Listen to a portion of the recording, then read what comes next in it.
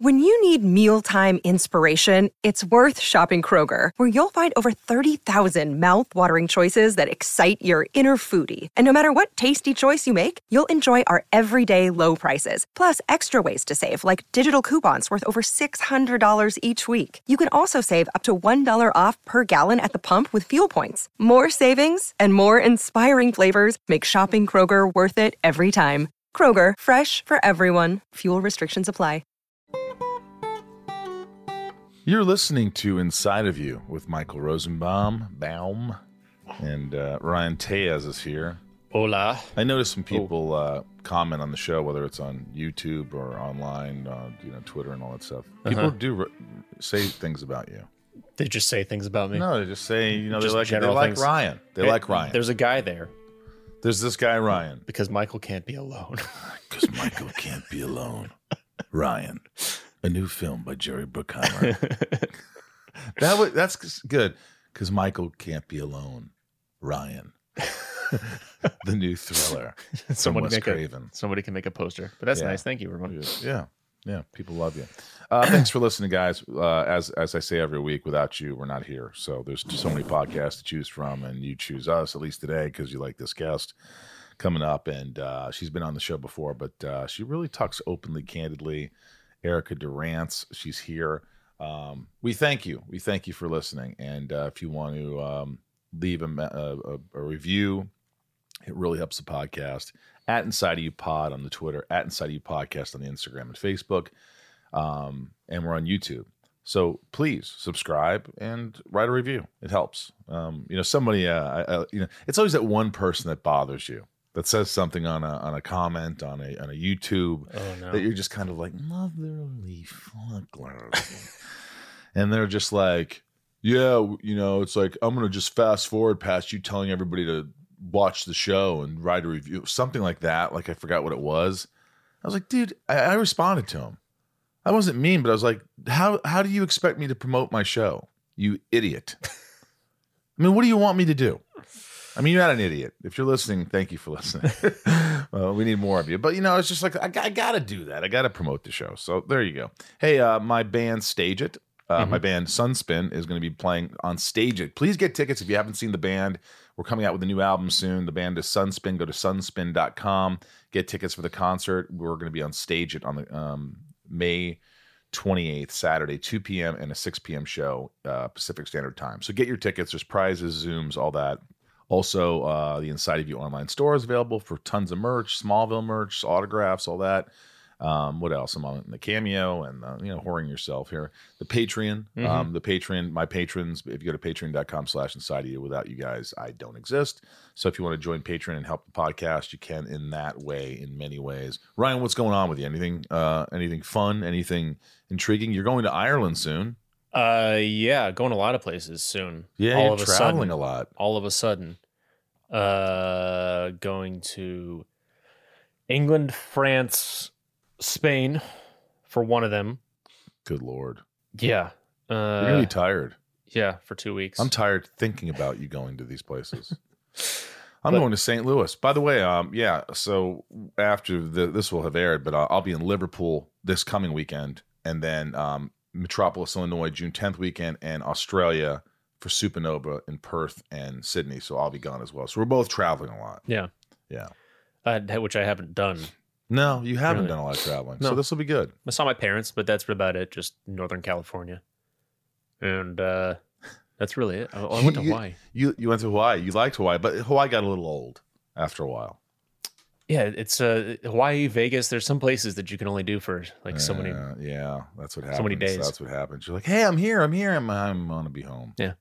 It's amazing how you just want to get back home after a certain amount of time. You miss home, no matter how much you love being somewhere else. Being home is the best. It just is for me anyway. Great show today. I think you're going to really enjoy this. Without further ado, I love this lady. She's beautiful inside and out. And she is really fun to talk to. I hope she'll come on the podcast every year. I try to get my old buddies from Smallville to come on here at least once a year. So without further ado, let's get inside of Erica DURANCE. It's my point of view. You're listening to Inside of You with Michael Rosenbaum.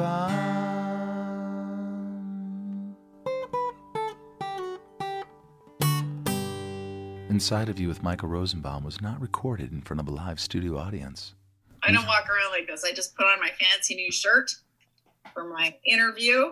What do you have an interview? First of all, you look fantastic. I don't know what it is. Is it your hair? Is it, I don't know, but you look really good. I'm not lying. I have lots of lighting on in here. It could be because I've learned that if I wear color, it makes me look less dead and old. So less dead. A time of color. Now, why are you, what's the big interview for? What is it? You. Oh, it's me. I'm the big interview. Yeah, you're Michael Rosenbaum. You dressed up for me. I did. I love it. Where are you? You're in Canada, right? I am in Canada. Vancouver, BC. Vancouver, BC. When's the last time you went home to Calgary? Oh, God. Like 2 years? Really? You haven't been there in 2 years? Do you have any family there still? No, I have a brother in Edmonton. And that's not a destination point of travel, right. Really. I mean, he would say the same thing. I love him dearly, but he comes to me in Vancouver. Well, that's nice. I don't go there. No. He's like, you don't have to come to Edmonton. He's like, oh. Edmonton's known for their big mall and the Edmonton Oilers, of course. Yeah, because it's so cold there that you have to spend some time inside. Should I be matching you with intellectual? You could put on your glasses. I think you look great without glasses and with, but I like without better.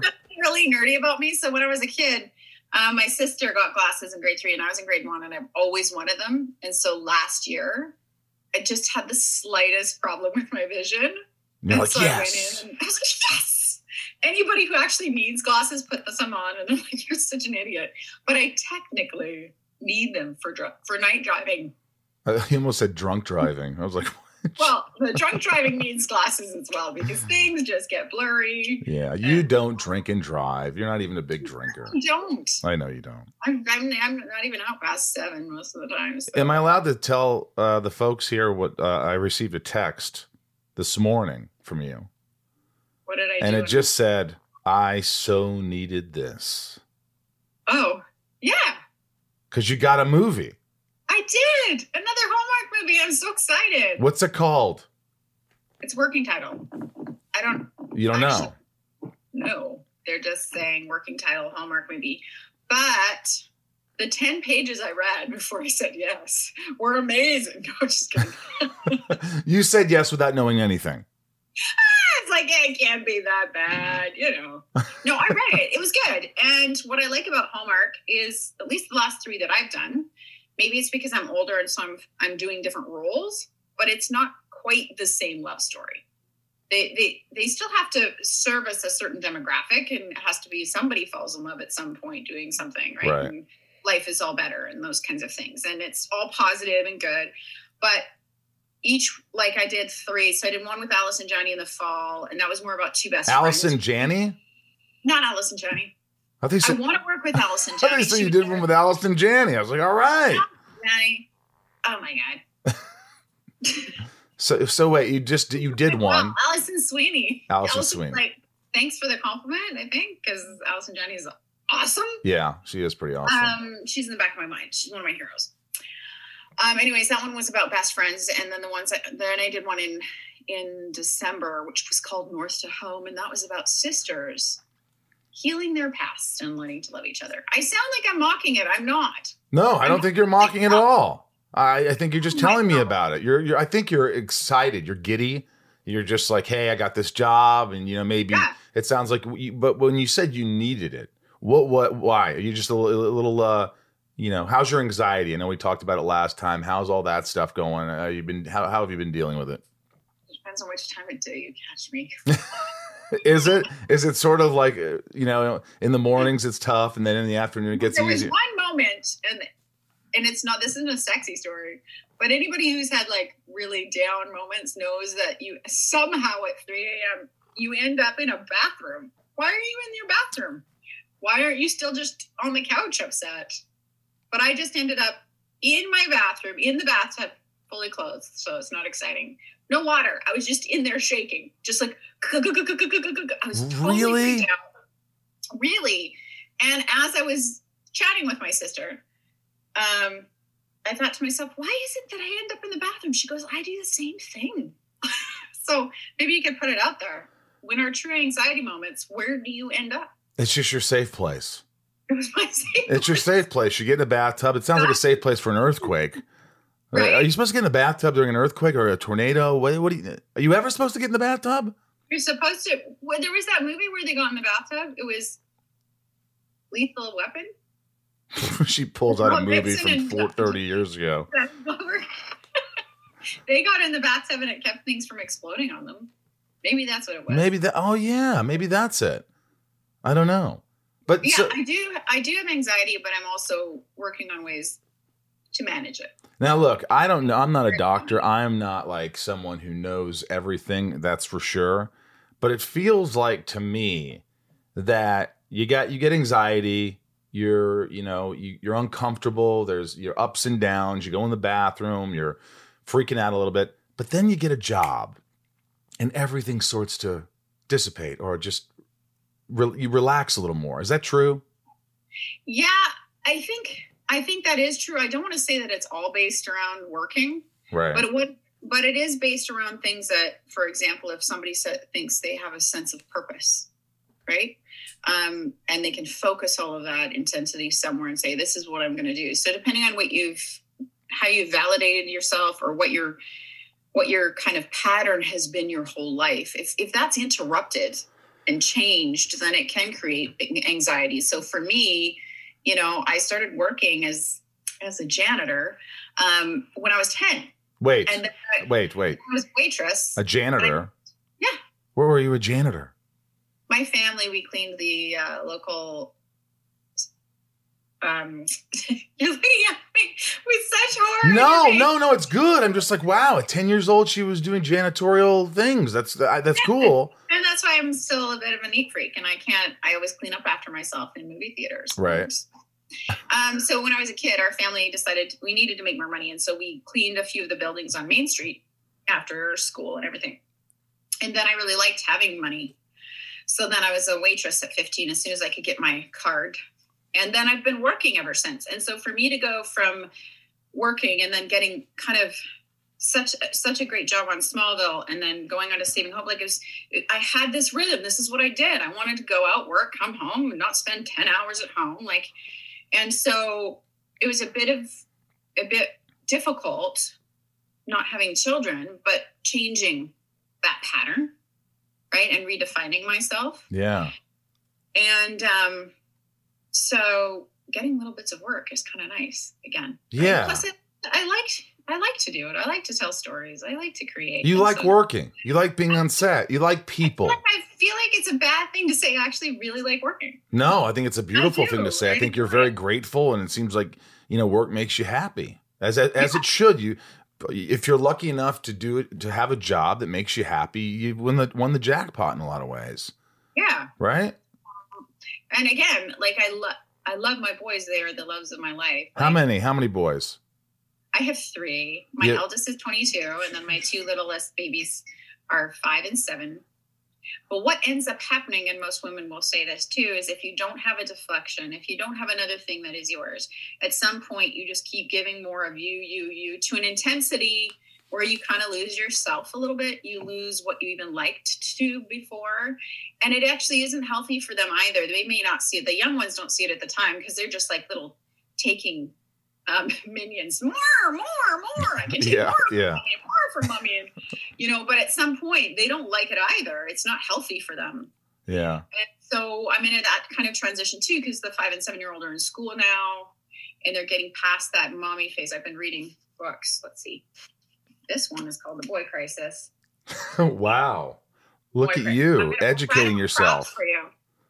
That's cool. So this is to educate you on what to expect and that sort of thing. It's difficult for boys right now, all those kinds of things, but also to what to expect with their growth process. So from 0 to 6, it's all about mommy, and she teaches them about empathy and interaction and socializing and being okay with their emotions and all of those things. Now, this is very stereotypical. It can be males can teach this too. But then once they get into the 7 to 12, then they start looking in, okay, what can dad teach me about the world? Right. Oh. So we're just in a transition that way. Are you saying daddy becomes the favorite? Is that what you're saying? It's mommy and then daddy and it kind of goes back and forth? Retired, so he's the favorite up until the point they need to like throw up or have garbage to eat. And that's mom. I remember there was a kid across the street. Over and throw stuff at me,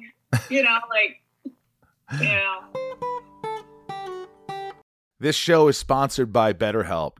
I don't know how many times I have to talk about this, but it's so important. If you're sitting there right now and you're stressed or you're anxious or you have a lot on your mind and you just bottle it up and you don't know what to do, it's going to come out, and it's not going to come out in great ways all the time. BetterHelp has helped me substantially. Ryan here has been using it for a while. And don't you notice when you don't use BetterHelp? When you don't have therapy? Oh, the weeks where I miss a session? Of course, yeah. Yeah, it's like the more you talk about something, even if you don't think you have anything to talk about, things come up and it puts your mind at ease.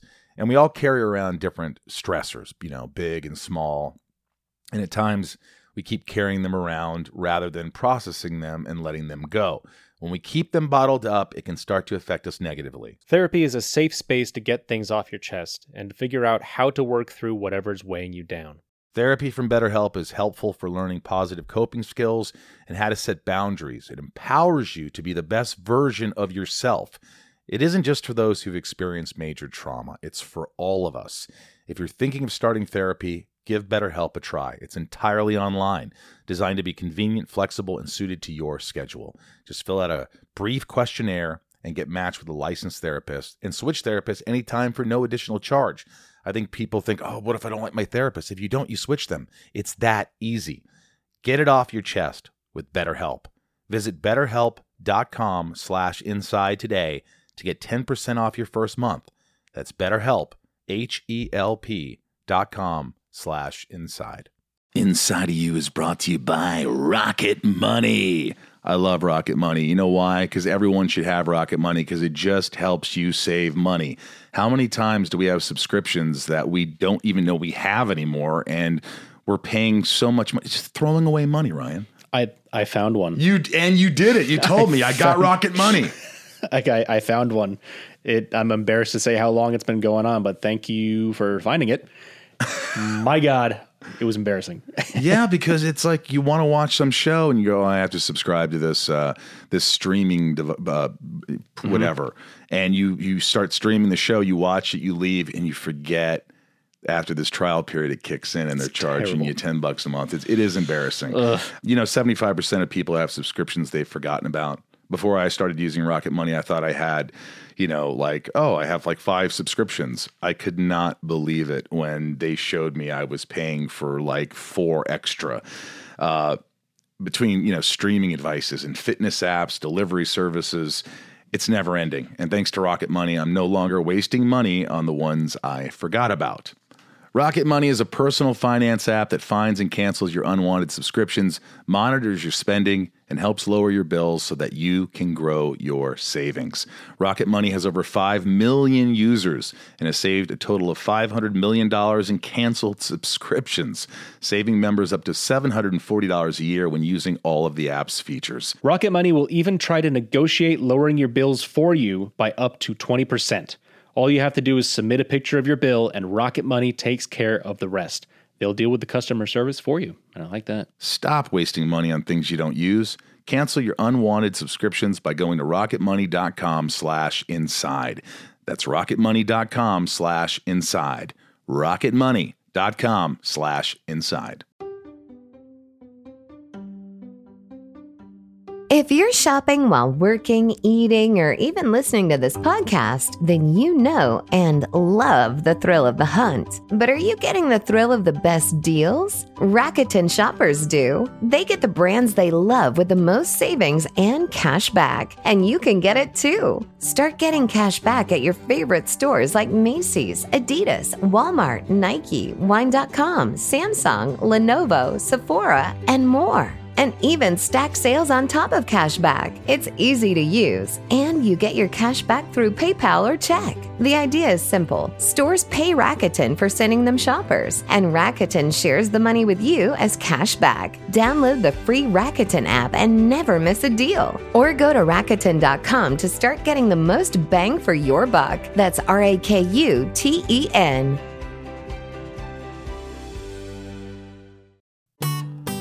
I remember across the street from my house growing up, there was this couple and they had this little girl.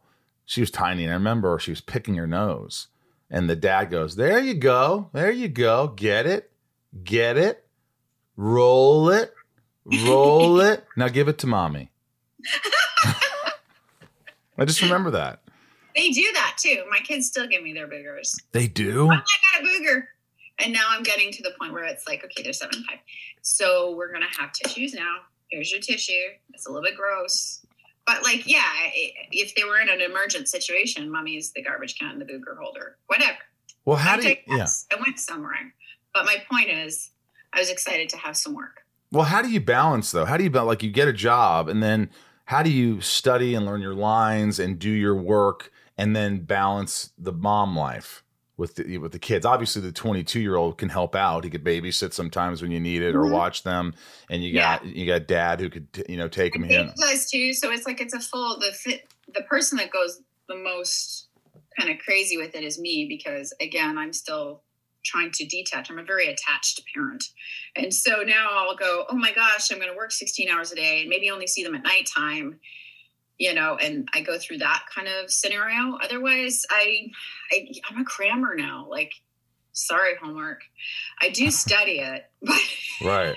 Well, I mean, when you're juggling kids or life or whatever, you're also, you're kind of studying as you go the best you can. I mean, there's a lot of downtime on set. Doesn't mean so you learn. Wait. So you can learn your lines on set? Yeah. I'm always baffled by that. How someone can go on set. It's just a muscle. But it's not that I don't do it before. Here's what happens is I usually read it a few times, right? So I know what I'm doing, and I kind of have my own process of figuring out what the character wants, where they're going to be at, because they never shoot sequentially, as you know that, right? Mm-hmm. And then I hone it down to what's happening each day, and then I know kind of review it.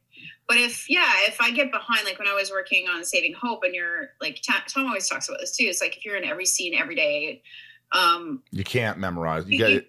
Like you just can't catch up in the same way. Like you want so badly to go to sleep when you go home that you maybe review your 7 scenes, but the next day it's like there would be moments where I'd be block, and then when they're lighting, I'm back there, just gulping it back, like memorizing it as fast as I can. But doesn't that create a lot of anxiety for you on set, or no? No, my brain likes to work that way. That's the strangeness. Is the more that I work, the more frenetic I am, the more I'm able to do a million things at once, the more calm my brain is. Wow. My brain goes faster if I have to sit.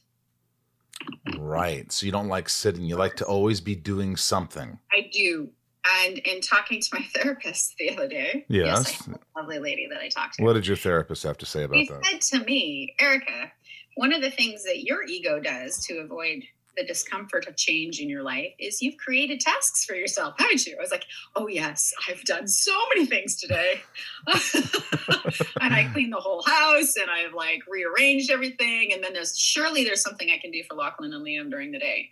So to actually sit and go, I'm going to do today I did a yoga class, and then not really do much. My brain is like, but I have these things that could be done. And I'm talking about like getting your healthcare cards with the right addresses on them, getting your Nexus card going, like stuff that the world wouldn't end if you couldn't do it that day. Right. But I've made it a huge thing. Do you procrastinate? Does every day you have a list of things to do and they get pushed to Tuesday, to Wednesday, to Thursday? I have different kinds of lists. So I have priority lists, then backup lists, and then like if I'm bored lists. Ryan, do you have lists? Mm-hmm. You do? What are on your lists every day? You have lists every day. This is Ryan, my engineer, who you can't see, but you could hear his beautiful voice. Hi, Ryan. Hi. Not every day. On weekends, for sure. I have like, you got to replace the parking sticker at the front when you're on your car's front window, or just like, I want to clean my desk, or yeah. Just little things like that. Little things to rearrange that tick boxes in your brain so that you're more at ease. Yeah. And do you accomplish these things? You guys, do you feel a sense of accomplishment? Do you feel fulfilled after you get these? Isn't it? Yeah. Yeah, you feel better, right? Really productive today. Like some of it really is practical. You have to call if they've canceled your credit card on you. Or you have to. That happened? Sit on the line and deal with your cell phone if it's breaking or broken, or, you know, especially with moms or dads, if dads take on the role, like basically to organize a kid's schedule is hell. So if I want to do summer camp, I have to start looking at summer camps now. It's March. But they fill up. They fill up. There's a random competition between all these crazy ladies, myself included, online going, what are the coolest camps that my kids could go to this summer? And so you're always... It's just never ending. It's, you know, my therapist once said, Michael, you're trying to get your inbox to be empty. Your inbox will never be empty. There's always shit coming in. You have lists too, though. I have lists, and I really try to get them done. I do push things. Like today I canceled a physical. I just said I could do it next week. I don't want, I didn't sleep that well. So so whatever. But there is a sense of accomplishment when I wake up in the morning and the first thing I do is I make my bed. I know it sounds trivial, but I make my bed. I drink water. You do it too, Erica? Yeah. And you feel good. If you don't do it, you feel like, what a lazy shit. Yeah. Except it's usually I'm like, what a lazy motherfucker. Like I'm like way more angry. Really? You're hard on yourself. Anything and you can't even make your goddamn bed. Do you do that? Do you yell at yourself? Yeah. You do. Are you hard? You're hard on yourself. That's always been a case with you. You're always really hard on yourself. I think so. Some people would say I'm probably not hard enough on myself, but I would say the voice in my head is much more intense than like, okay, if it didn't happen, it's okay. Like if I didn't make my bed, that's okay. Right. But, well, what about like auditions and things like that? Like you still audition for things. How do you deal with rejection? Because 99% of this business is rejection. I reject all the time. I don't care anymore. Do you really not care anymore? Like it's like whatever, man. I can't do anything about it. All I can do is try not to be shitty when I go in. Try to be in somewhat decent shape and not look too old. That's my bar. Don't look too fat or too old. And please try to do a good job when you're in there. I can't control the rest of it. That's true. If you can't control it, right? Shelve it. I used to noodle about it, or like the minute I had an audition, that would be in my mind. Like I'd be thinking about whether I was going to get it or not. And now I forget half the time if I've auditioned for stuff. Oh yeah, I did that. Because now the other way of looking at that is she Zen, or does she just never get auditions that she goes out for anymore? So she just like. Which one is it? It's the second one. No, it's not. You get stuff. You get stuff. You get offers. You get offers. I have offers, but if I were to like really look at, I was talking to somebody who's asking for acting advice, which I always think is hard because I think it's such a hard business and so much stuff is lottery and like placement and people, you know, and then if you're in the door and you happen to be pleasant and somewhat good at your job, you might get hired again. Right? Yeah. But there's so little that you control. So I said to them, you almost have to love it to a point of a bit of masochism. Like, it's like you can't stop yourself from doing it again and again and again, you know? So like same thing with auditions. I don't know how many years it's gone since stuff I've auditioned for, I haven't gotten, but it's been years. So who's the masochist? Like, I just go, it's like running and hitting your head against a wall. Sure, I'll do it again. Yeah. Sure, I'll do it again. I mean, that's all I can say to people that like, how do I get into the business? You just keep doing it because you love it. And then you find caveats, like different types of ways that you can enjoy it. Yeah.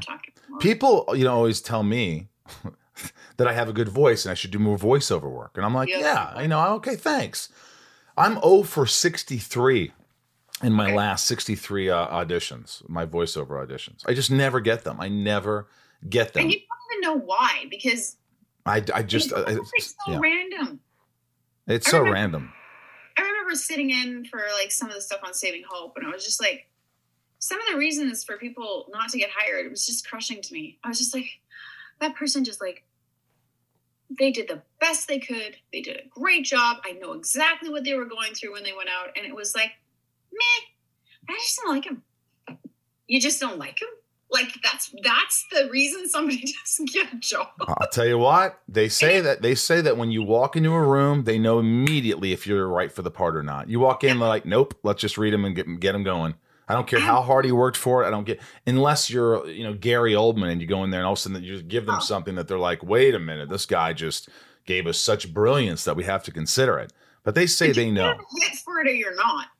Or you happen to be like, I knew that there was a guy that was around for a while that like, he would hire these girls and they all looked this similar. And it was just like, they were hot like his wife. And so they all got jobs. And not that they weren't talented. They surely were good at their job, but they also happened to remind him of his wife. And then a few years later, he didn't like his wife. And so you wouldn't want to remind him of his wife. Like, those are random things as an actor you can't control. Wow. I didn't think about it like that. Right? Yeah. I mean, or what if it reminds you of like some hot girlfriend from the 20s that they dated in their 20s. And then it's just like, I just like her. Yeah. Or I hate her. She looks crazy. Well, you worked, we talked about this in the last podcast, but you were a casting director. You were like, right? You were a casting director and a casting director assistant, or what was it? No, I worked in background. You worked in background, so you would hire background people? Cast anyone. So like the casting agent, the background casting agent would call me and be like, I need this many people that look kind of like this to work in this kind of scene. And then I would go through my roster and I'd find who I could. And then I would put them on a set. Usually Smallville. Really? Yeah, because we were a modeling agency and they only wanted pretty people in there. What's up, everyone? It's Reality Steve, your number one source for all things Bachelor Nation and reality TV. Every day, I'm giving you the behind-the-scenes juice and your info on all your Bachelor Nation stories, and also interviewing some of your favorite reality stars. My name has been synonymous with spoilers, but I'm so much more than that. Give me a listen. The Reality Steve Podcast, part of the Believe Network. Just search BLEAV on YouTube or wherever you listen. Geez, Smallville. Yeah, because they had what's her name on there. They had what's her name from Lost. Remember what's her name? Yeah, Evangeline. Did you hire her as a extra? You did? Yeah. You were the one who said Evangeline Lilly. What is her name? Evangeline Lilly she's pretty. She needs to be on the show. So she was an extra. She was background while we were filming Smallville. Yeah. Damn. Do you want to know something crazy? Please. This is another crazy thing about the business. I was in LA for pilot season when Lost came out. And up here, they wanted to see me for Lost. But I wasn't here. And so they convinced Evangeline Lilly to go in for the audition. Really? You could have been on Lost. Audition! But you got Lois Lane. Right. So I was fine. But my point is, I had to get over that. There was a moment where I was just like, son of a bitch. But, well, I think you learn as you get older. As you get older. But again, that's putting all of the scenarios as if you could walk in and be that look. Like it was all meant to be her thing. But as an actor, you can get your head totally twisted around to the idea and sell yourself on the sentimentality that, but had I gone in for that audition, I would have had the chance. Yeah. Yeah, I honestly. I don't know if you've ever had that, or like been driving around LA and see a billboard and you're like, Well, did I talk about this? Maybe I didn't. Maybe I did. I'm sure in 204 episodes I've talked about it. But 204, Michael. Something like that. But what I do is I do the audition and they give you what's called sides. So you have the sides that you read. It's the pages that you read. And the second I'm done, I walk out of the casting director's door and I rip up the sides and I throw them away and I walk out. You do that too? Absolutely. Yeah. I do that. I've done scenes on set. It's like, it's fucking done. There's nothing it's done. I can do about it. Get it out of your head. Next. What's next? What's next? Because it essentially doesn't matter anymore. What's the most effed up story you've had as a casting director or as, in casting, working in casting? Have you seen some crazy shit? No, because I never worked in casting per se, other than. Well, it's background. You never had any background, like complain? Just not show up. They would always be texting me like 3 a.m. I can't go in, I'm drunk. And I was like,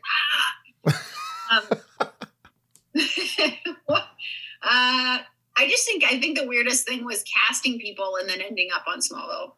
Yeah, again, you've told that story, but I find it so. I don't have any other stories. But I find it baffling. Weird shit. What are the odds? Someone whose job it is to cast background or get background to fill it up on the shows. Yeah. Gets that opportunity. How did you get that opportunity again? I can't remember. Well, I was still auditioning for stuff when I was working as an agent, right? And nothing was happening, really? Nothing was happening. I was just doing like the regular shows in town, like the Stargate and Chris Isaak show and all that, right? So just trying to build up my union status. And then, do you know who saw me audition for something? And he brought me to LA was David Nutter. Nutter. He saw you audition, and he's something else. I was just slogging it away again at Park Royal. I was sitting out at the bus stop, and it was raining, and I was like, fuck, I'm tired of doing this. Were you going to quit? Were you thinking you're going to quit acting? Yeah, I was just like, it was done. I probably would kind of like keep going in, but be like kind of like half dead fish. It's just almost gone, right? Right. And then he said he texted or emailed, I guess, my manager and said, you're going to go down to test for Tarzan. And I went down to test for Tarzan as the sister, which I don't fit that role at all. And then they put me on a signing on a deal, which I didn't know what that was either. Warner Brothers holding deal. Right. I just remember sitting in the Universal Hotel going, you're not right for this, but they're going to put you on a holding deal. And everybody's freaking out. And I was like, I didn't get the part. Like, what are you guys doing? I was still like way behind on the significance of that. Right. And then I did a little pilot called Gramercy Park. And I got the lead in that one. So I think it's just they knew me so that by the time it came around that Smallville was auditioning, they brought me in. How many times did you read for it? Smallville? Don't say once. Once for Corinne and once for Greg. But then I had to test. Then you had to test. Yeah. And then we were arguing about this on the weekend. I still had to get the pass from Welling the 2 days before we. Are you serious? He says no, but it was like totally true. So you had to pass casting. You had to pass Greg Beeman, executive producer of Smallville. You had to then go test for the network and the studio, fly down to LA?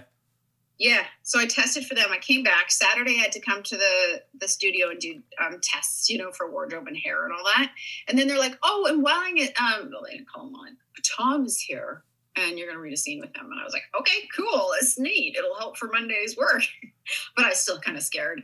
And of course, then, meeting somebody who's cast the show, and then I'd seen him on the show, and I walked out, and he was lumbering in, and I just turned and walked right into him. I was like, ah! It's just so weird for me. And we went in and read the scene. I thought, okay, that went great, but I didn't know that was my final gauntlet. You what? The final gauntlet. Like, if he had hated me, he could have punted me. That was it. So he was arguing about it. He says, there's no way I could have. And I was like, bullshit, Tom, you're being... If he said I have no chemistry with her, guys, this isn't working, they wouldn't have done it. Yeah, and here I was, again, chick from Alberta, no clue, thinking, I got the job, we'll just read, it'll be nice, and I'll see him on Monday. But I didn't know, if he thought I was, dog meat or something, or, super annoying. I mean, I know I'm annoying, but annoying to the part of, I couldn't bear to be in a room with this person. I don't think you're annoying at all. I think you're really quirky and lovable. You're quirky. Let's redefine that as really high energy. Tom said that so many times on the weekend, and I met this very high energy. Wait a minute. So you just saw Tom. You were in Vancouver for an autograph signing for a con. Yeah. And he told you have very high energy. Yeah. Well, he was talking in the panel, right? And he was talking about, how did you guys meet each other, and blah, blah, blah, blah. And then he talked about my high energy. I never would have thought you... Sometimes I'm really chill, you guys. I think, do you go back and forth? Can you be by yourself? Are you good at being by yourself? Yes. For how long? Long time. When I was in Saving Hope, I didn't talk to anybody for really, and then it got a little dark. But I would go out into the movies. I'd go to restaurants by myself. I can sit inside and watch tons of Netflix and read books, and I can spend a lot of time alone. Really? Yeah. You like it? I do.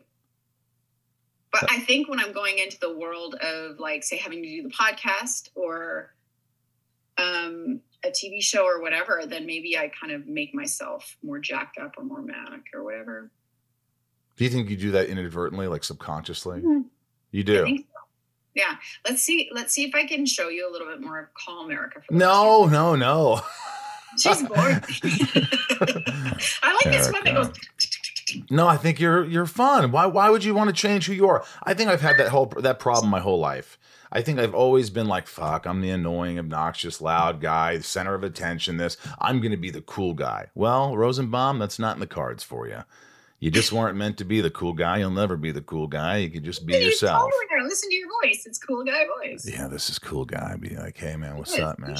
I'm at a club. I'd listen to your radio show. I mean, I know you do a podcast, but you could do like a morning wake up or an evening. Hey, KTLA 107.5. Yeah, or like an evening meditation thing. I'd listen to that. Hey, folks, it's meditation with Michael. First, we want to close our eyes. Close your eyes. Take a deep breath. I immediately want to listen. And exhale. You're doing this for you. It's a whole other avenue. What do you think, Ryan? Should we do a meditative 1 hour that I could put out there in the app space that you could listen to my voice for an hour? Many people would listen to it. I don't think so. Well, guys, write in. Tell me if you want an app. Rosencalm. Rosencalm instead of Rosenbaum. If you want the app, maybe I'll do it. Maybe I'll put it on iTunes or whatever. And, it'd be for fun. Breathe. I just have to write it out. And then. Don't go breathe. No, but they do that. They go, there's nothing to worry about. It's just you. That's it. It's just you. It's just you and me. I'm halfway through it. There's nothing. I would write something better. I would write. Alone. You're all alone. It's just me and you. Breathe deeply. 20th anniversary of Smallville just happened, and they got the Blu-rays out, and all this stuff. Tom and I did some press, and what do you think? It's pretty crazy. It's been 20 years now. You got involved in what, season 5? 4. 4? Yeah. Season 4. So you were with the show for 6 out of the 10 years. 7 years. 7. What do you remember? What good memories do you honestly have? Like, that come to you right away? Not that you have to search for, but what are some moments that you have that you remember? I was happy every time I was walking from my trailer to set. I was excited. I remember marching there in my little fry boots, ready to march in and just be in the studio and have fun. And I mean, I really literally loved it. The only times I was ever really pissed is when it was 3 a.m. and I was in this strapless dress and I was cold. And Welling or you were wearing like fucking suits. But otherwise, I loved it. I was so excited to go in and do the different scenes. I thought the sets were like, when I first got there and I looked at these real sets, because I had no idea what to expect. I thought it would be like, ting, like a tin can or something, and a couple of chairs, right? Yeah. Like, and then you walk in and it's a real barn and it's a real house. And, the vibe of everybody wanting to produce and do something really cool together that was excited about it. I thought that was really neat. I liked the stunts. I loved that every time I went in, I did something different. Like every episode, I was doing something completely different. Now, in the first couple of years, I was like, I called myself the ba-bum bump chick, which was like basically say the punchline, ha ha, boom. Yeah, like there'd be a really important, heartfelt scene, and then I would come in at the end and ruin it somehow, and then I'd march off. Which was fine. I was like, that's probably all I could handle at that point. I was so stressed out. I love the Smallville backlot. The backlot. When we got closer to the last few years, we actually had a full lot in the back. It made me feel like we were on the Warner Brothers studio lot. You liked that. And it was just. I loved it. Yeah. We could do all our walk and talks. And I honestly am that cheesy person. I really loved it. You just enjoyed it all. But I remember you very. Being cold. That stuff annoyed me. Yeah, of course. The rain and cold of Vancouver. But I remember you also being incredibly lovable, charming, great to work with. But I do remember that nervousness sometimes. And that's a little bit much. The pressure. No, it was the pressure you put on yourself. Yeah. It didn't affect anybody else. It was just affecting you in your head because you just had to be. And I have that issue too, where I have to be great. I have to be great. It has to be great. Yeah. I have to get this. I don't want let people down. I don't want to let. And it's just like it's that insecurity. I've talked about it with a lot of people. And you try to be cool, and you're like, all right, did I do a good job? Are you sure you got it? Are we moving on? Are you sure you want to move on? Are you like, shut the fuck up?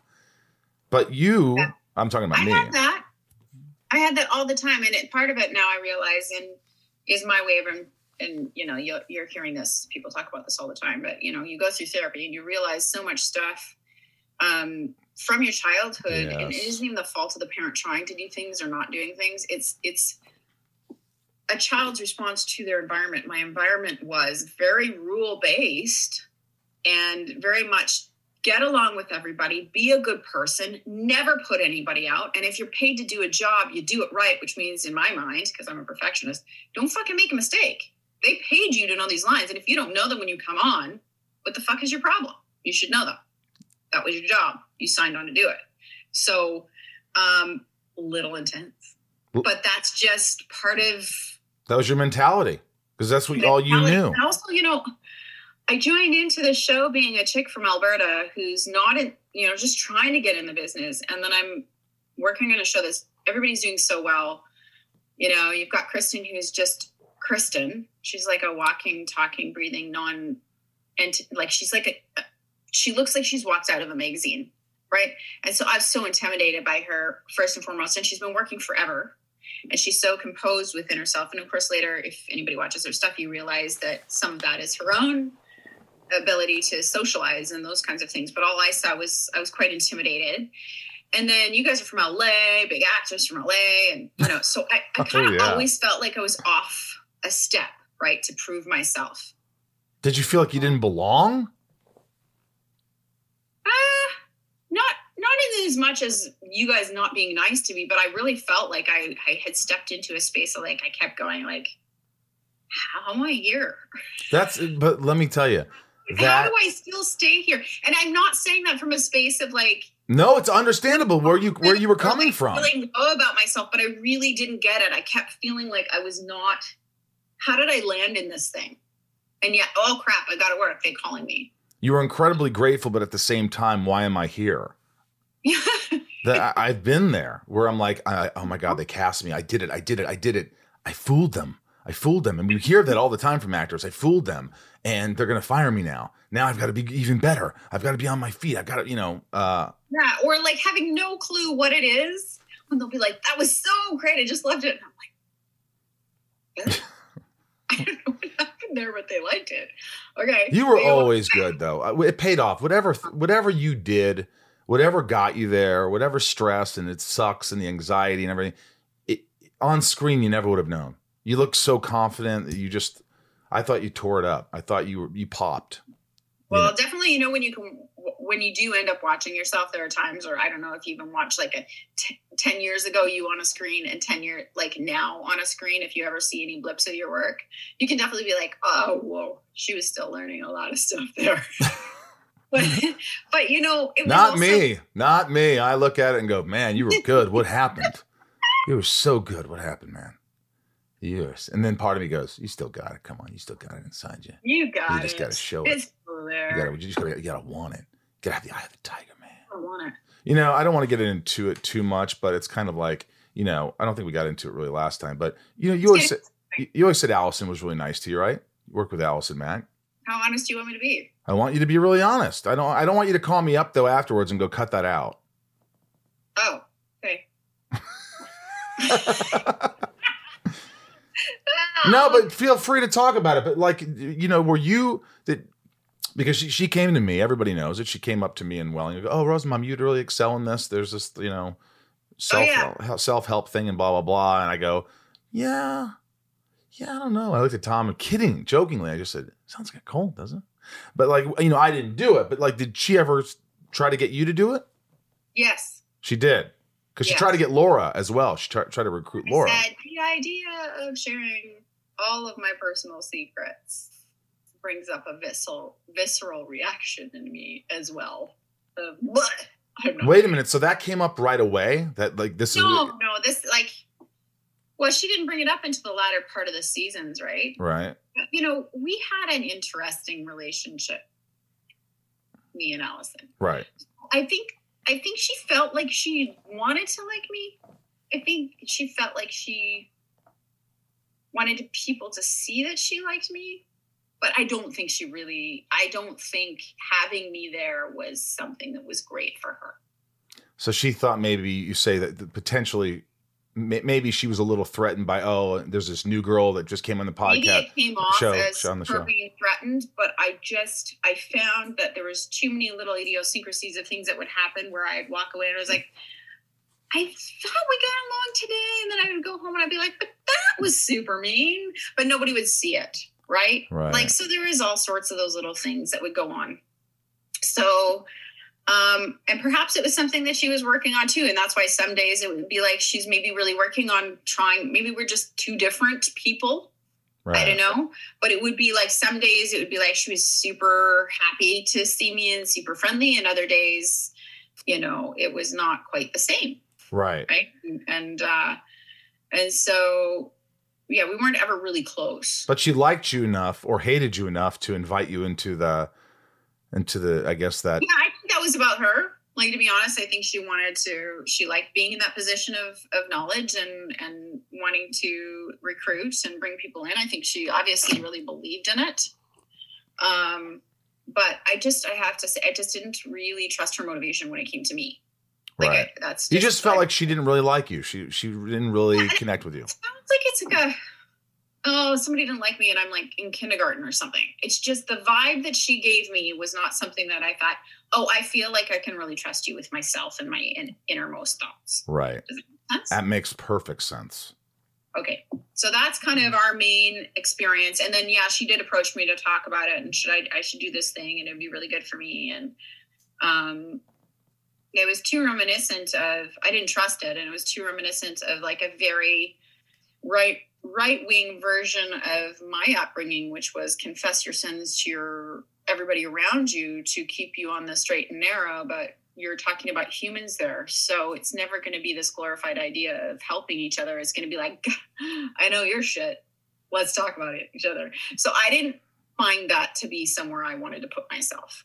Right. Do you know what I mean? Like, I'll get my therapist or I'll get someone else, but I'm not going to join a group of people and then talk about my personal shit with them. I'll tell you, it sounds, the first time when she did mention it, I thought, there's a bunch of other people. They're very supportive. You build confidence. You build all these things. You learn about yourself. The idea sounds kind of cool. Yeah, and that's how they get you, right? Like that's how they get you. Work through your shit and have a sense of community. And I think we're all looking for that. We're all looking for a sense of community. So we're all a little gullible, a little naive. But I had been, as a child growing up in a really conservative Christian environment, seen and been party to those kind of experiences where you confess your deep, dark secrets and you promise to uphold each other and pray for each other and help each other. And it's just not a human possibility to do that. Yeah. Like not with that many people. You might have one or two confidants where you could say, okay, this is something you really want to work through. And I'd like you to hold me accountable because I have a problem with this. But en masse, I've never seen that work well. I've always seen that used as a tool to manipulate people, or if not manipulate, then the larger group of people would shame some people because of that. So I'd seen that in my own life, and I'd seen that with my family. And so I was like, not for me. Not for me. Not for me. Yeah. No, I understand. That makes perfect sense. It makes perfect sense. Who is your toughest critic in your family? I'm talking mom, dad, brothers. What is it? Who is the one that you try to impress, that you try to you hope they like your work, that they don't say much to you about your work, that is the hardest? Because we all have somebody in our family. Mine is my dad. He's just he doesn't say much of anything at all. This sounds like a cop-out. They're all supportive of my work, but I would say the voice in my head of the person that would be my mother. Yeah. Yeah. Like, I think that letting her down by either when I talk about Howard Stern or doing a part that was, when I was a kid, doing something topless, doing those kinds of things, I was always worried to let her down, even though I know nothing I did do would let her down, but she's my voice in my head. Right. Mom. Yeah. Makes sense. All right. That's the best lady I know. I'm not knocking her, but she definitely is. Like when that stuff happened, I went, whoa, I just went against like every single thing my mom tried to program into me. Not just this. Well, we got to go our own way. Fleetwood Mac said it. You got to go your own way. And sometimes along that way, you're going to fall, or sometimes you're going to look like an idiot, or sometimes you're going to be a little embarrassed. And that's all part of it. I'm mortified half of my life. But the thing with my mom, which I find interesting, is like I worry about all those things, but then she's my deepest supporter, if that makes sense.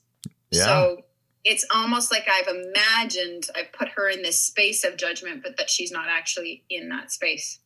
That's my own judgment. And she's like, anytime I've talked to her about any of those kinds of things, like her support and her love and her understanding of humanity and stuff is just, boom, it's there. Right. So as you know, probably, I don't know if you figured out when you do, I don't know if you do it, but I'm currently doing therapy. It's like the narrative that you create is your narrative. Right. And it may not actually be what's happening, right? Yeah. In someone else's head. Yeah. You kind of put it there. Huh. That makes me think a lot. By the way, with all your pieces and all the things that you're, insecurities. And then the cool thing is once you start realizing that, then you can kind of go, oh, I'm putting this on there because this is a thing for me. Right. I didn't know you were topless in something. Oh, yeah, it was awful. Really? Awful. Yeah. You hated it. Well, how many years ago was that? I was 20. It was my last credit to get in the union. Wow. Were you nervous? That had to be crazy. It was, and you know what? I have to say I didn't want to do it. It was not a pleasant experience for me. And I would challenge anybody who's young who feels like they don't want to do that stuff. I don't know anybody who'd have the chutzpah to do it. Maybe the girls of this generation, more power to them. But I remember I was kissing my on-screen boyfriend, Matt, who's just a lovely person. And I was crying. And I was like, I don't want to do this. I don't want to do this. He's like, you don't have to do this. I was like, I have to do this. And then I just continued to do the scene where I like tease him and I go out into the water and right. And it looked awful. It was terrible. And, they didn't tell me about, like, it was supposed to be topless. And then it ended up being, let's take your pants off too. And then I hadn't prepared myself for that. So then I was wearing really inappropriate underwear. So like, it ended up being like a full on, basically. It took advantage of you. Sounds like. And then I find out later from all my friends who are in crew and everything, they're like, oh yeah, we had our stunt crew. One guy was carrying a hose, the other guy was carrying, like, it was in a closed set. I didn't know about that. I was so fucking scared. My thing, but I'm so driven too. So my brain was like, 6 credits, I'm in the union. Then I can be a union background performer and I can make $20 an hour. And then I can try to audition for bigger parts. And so my brain just went, fucking do it, Erica. Like, get past all the stuff from your childhood. This is your awful. And now I realize, no, that's probably part of my makeup. Like, I really didn't want to do that thing. If you can go back in time, you would never done it. I would have said no. You would have said no. Yeah. I know a lot of women sit here and go, no regrets. I learned from it. But I wish, and what I'm learning now is that it's okay to use your voice. Say what you need to say. Yeah. Don't give a shit about whether it's going to upset the day or upset a bunch of people on set. If it's not your thing, it's not your thing. And that's what I would have told my 20-year-old self. Wow. Words of wisdom. I like that. No, it is. It's smart. Do it, but. This is Shit Talking with Erica Durance. These are questions from my lovely patrons. Go to patreon.com/inside of you and join Patreon and support the podcast even more. These are questions. Here we go. Sophie M., if there were a book of your life, what would the title be? This is funny. I don't know. How about Wild Child? Yeah, I like that a lot better. Wild Child is a Jim Morrison book about Jim Morrison. Wild Child. Leanne, serious question from one Canadian to another. Milk in a carton or bag? Bag. They say bag. Carton. Milk in a carton. Except for when I was a kid, it was in a bag because we got it right from the cows. Or on rough times, we had powdered milk. Oh, boy. Oh, no, I have not. Those are the rough days where you're just like, kids, this is what we got left. Let's mix up this pattern. It's not that bad. Dana S., where is your happy place when the world is too loud besides the bathtub? besides the bathtub. Where's your happy place? Oh my It God. could be in the bed reading a book. It could be in a park. It could be wherever. It could be back home with your mom and dad. It could be anywhere. Oh my God. When the world is too loud. Happy. I Therapy. have a bench hidden in the woods somewhere that I sit on. You do? Yeah. And how often do you go to that bench? Well, it depends on how many times I need to be. How often? A few times a week. And you spend an hour there? As much time as I can. And I just stare. It's that peaceful, that happy. It's that happy of a place. Yeah. Yeah. And it's because the trees just go on and on and on and on and on. That's awesome. That's really cool. I don't have a bench in the woods. But, that's kind of the romantic version. Sometimes my happy place when I'm at home and my kids are here and they're sleeping is to go into my closet, shut the door, and listen to some music. Wow. Ryan, what's your happy place? Let it flow. What's Ryan's happy place? I'd have to think about that. There was a time in my 20s I lived near the beach, and I would take myself down to the burrito place. I'd go grab a burrito, and I'd sit on the beach and eat my burrito. That was a great time. Just by yourself, by your lonesome. Yeah, out in Playa del Rey. What's the place called? You remember? Yeah, it's just the beach out in Playa del Rey. Or the burrito place. I think it's still there. It's called Senor G's. Senor G's. It was just there. I like it. Yeah. I'm trying to think of my happy place. In my guest room bed, about, taking a nap with my dog. Oh. There's just something just peaceful, and I just zonk out for 40 minutes or an hour and just like lie there with my dog. Just beautiful. Yeah. There's something about the animal that makes a huge difference. My therapist, my somatic therapist, I have different therapists for different things, but my somatic therapist says, try breathing with your dog, like the same breaths as your dog, kind of get in sync. Mm-hmm. So you lie there with your dog and you try to do it, and it's kind of peaceful. It's kind of peaceful with an animal. I don't know. Maybe it sounds weird. They know how to do that. And it's a strange thing to say, but I'm reading a book called Breathe, and it's talking about how over the course of a very, very long time, humans have forgotten how to breathe properly, even to the point that it's changed our evolution. It's changed the shape of our jaws and inside our nasal chambers. And that's part of why some people they go to sleep therapy clinics, all that kind of stuff, because the actual inside of our skulls have changed because of our lack of ability to breathe, because we've allowed whatever it is in our life to keep us from breathing. And I wonder if there's something innately, like with your dog or something, that they just know, I do it right. And we, like, our emotions or spaces, we stop, we do shallow breath or short breath, or we hold our breath, or I don't breathe enough. I do not breathe enough. A lot of times during this interview, I'm sitting here, and sometimes I'm just, I actually think about it. I go, breathe. And I just go. We forget to do it. So there's a book called Breathe, which you should read. Breathe with me. Raj, tell me about the worst haircut you ever got. What the hell, Raj? There have been so many bad ones. Yeah. When I was in grade 11, I loved having short hair. I had short hair for a really long time in high school. And when I was in grade 12, I got a haircut. And as it grew out, I looked like one of the Beatles. Perfect. Which one? Ringo? So, like, it was just like a bowl cut.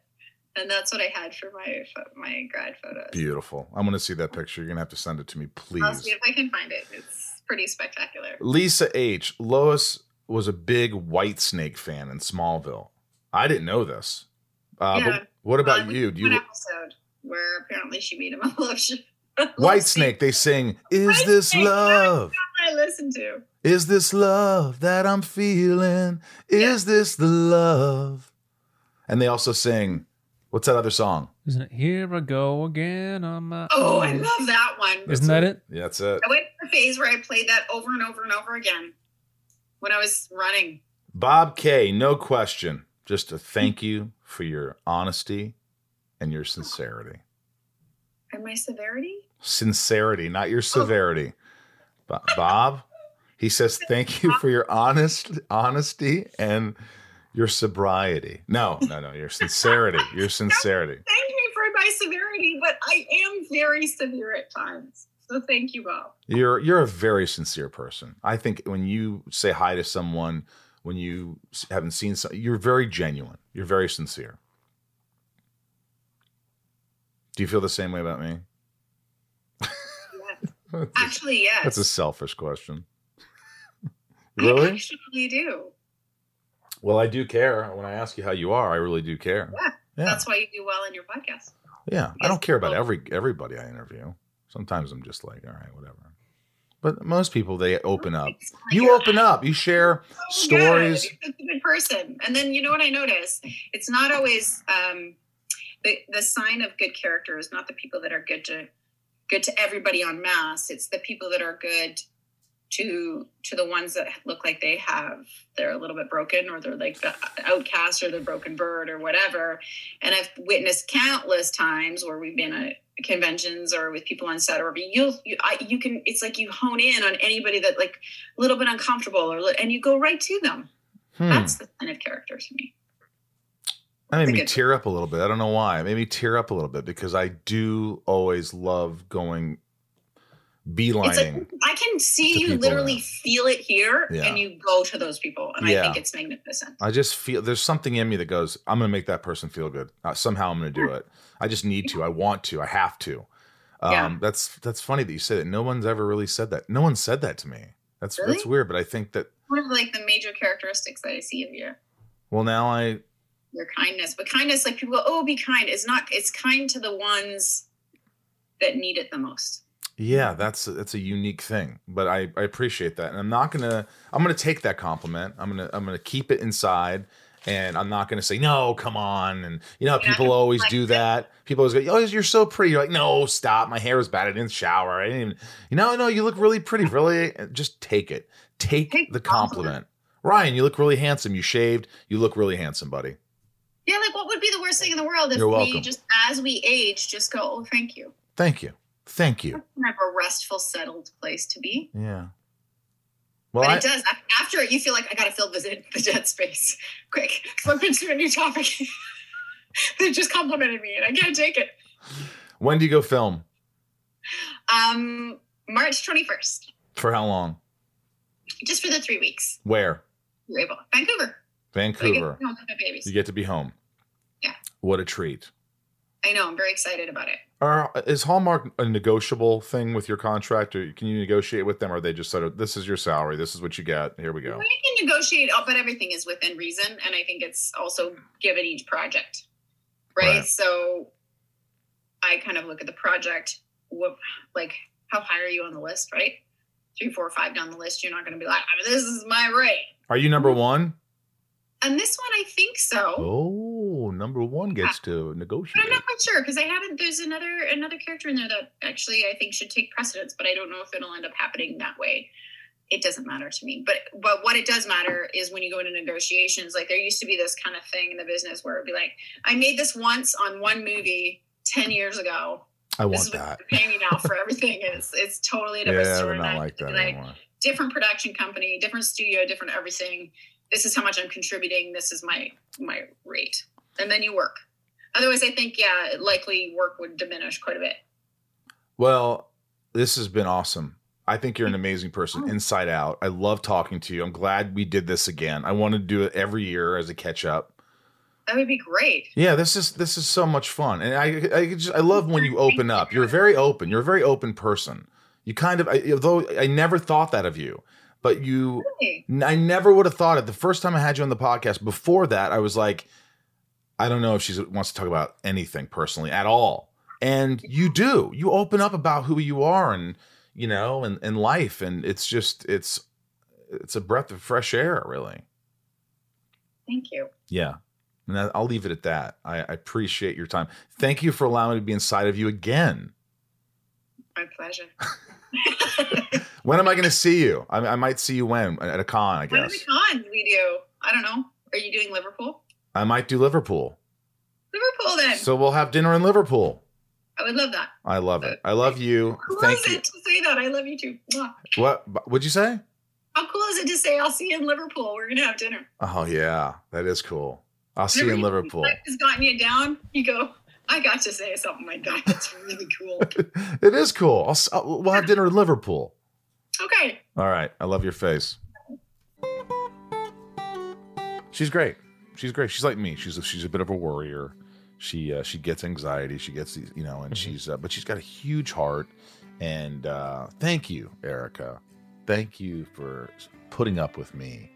And Ryan. Ryan's here. You got to put up with him too. So well, she didn't have to look at me the whole time. That's true. She has to look at me, which is not easy all the time. Yeah. I wish she'd come over in person though. She wasn't in person. No. Erica, next time you're going to fly to LA and you are going to stay in the guest room and you are going to, if you need a place to stay, that is, and you are going to sit where Ryan's sitting and I'm going to interview you live. Kristen Kruk, I want to do that with too.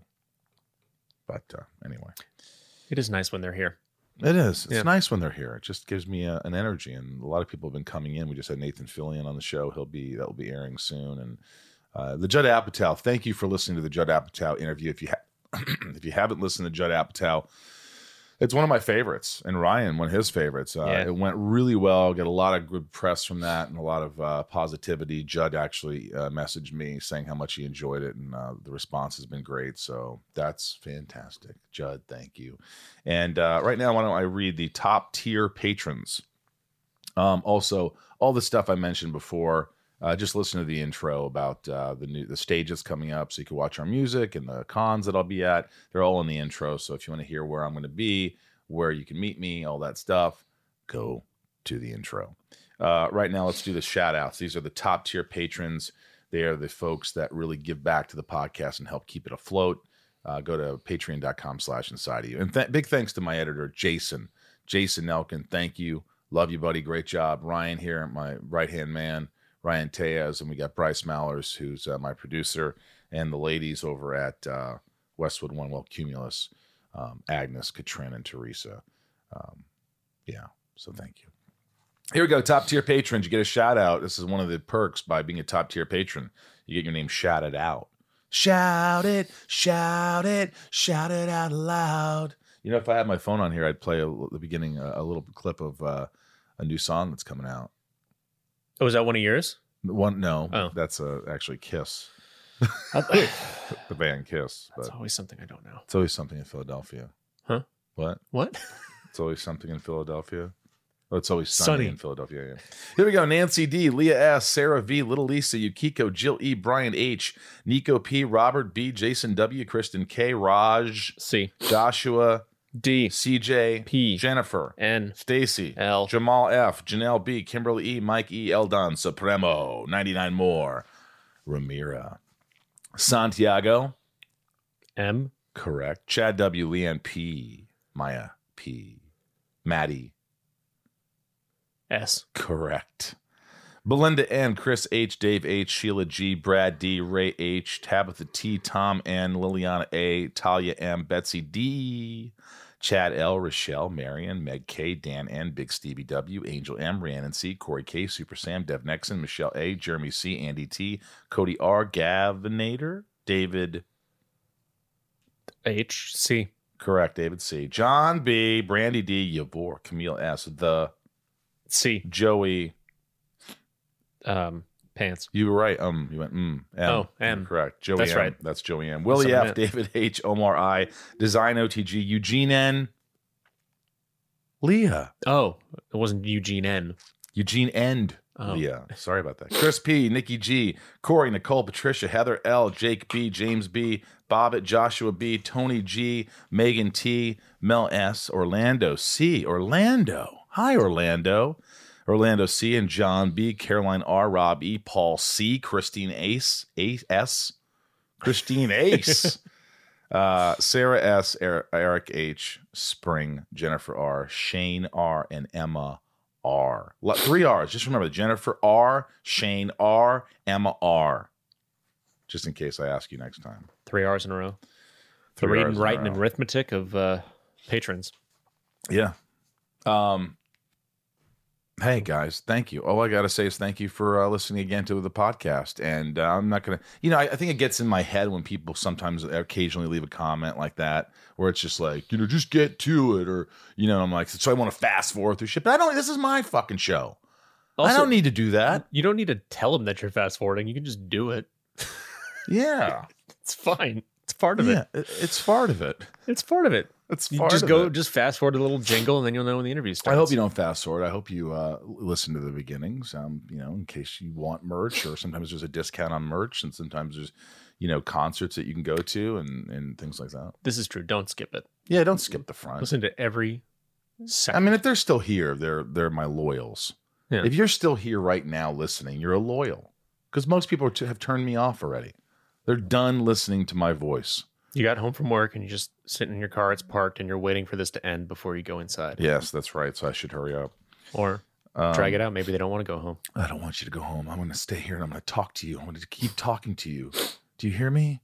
Thank you for allowing me to be inside of you today and each week. I appreciate you tuning in. Please spread the word. Get everybody to watch and listen and write a review. And from myself, Michael Rosenbaum, here in the Hollywood Hills of California. It was gravelly this time. Was it? Was it? Hey, I'm Ryan Tejas. The Hollywood Hills. Welcome to Talkville, the ultimate Smallville rewatch podcast. Guest star Sarah Carter as Alicia Baker. Although I didn't really work with her a lot.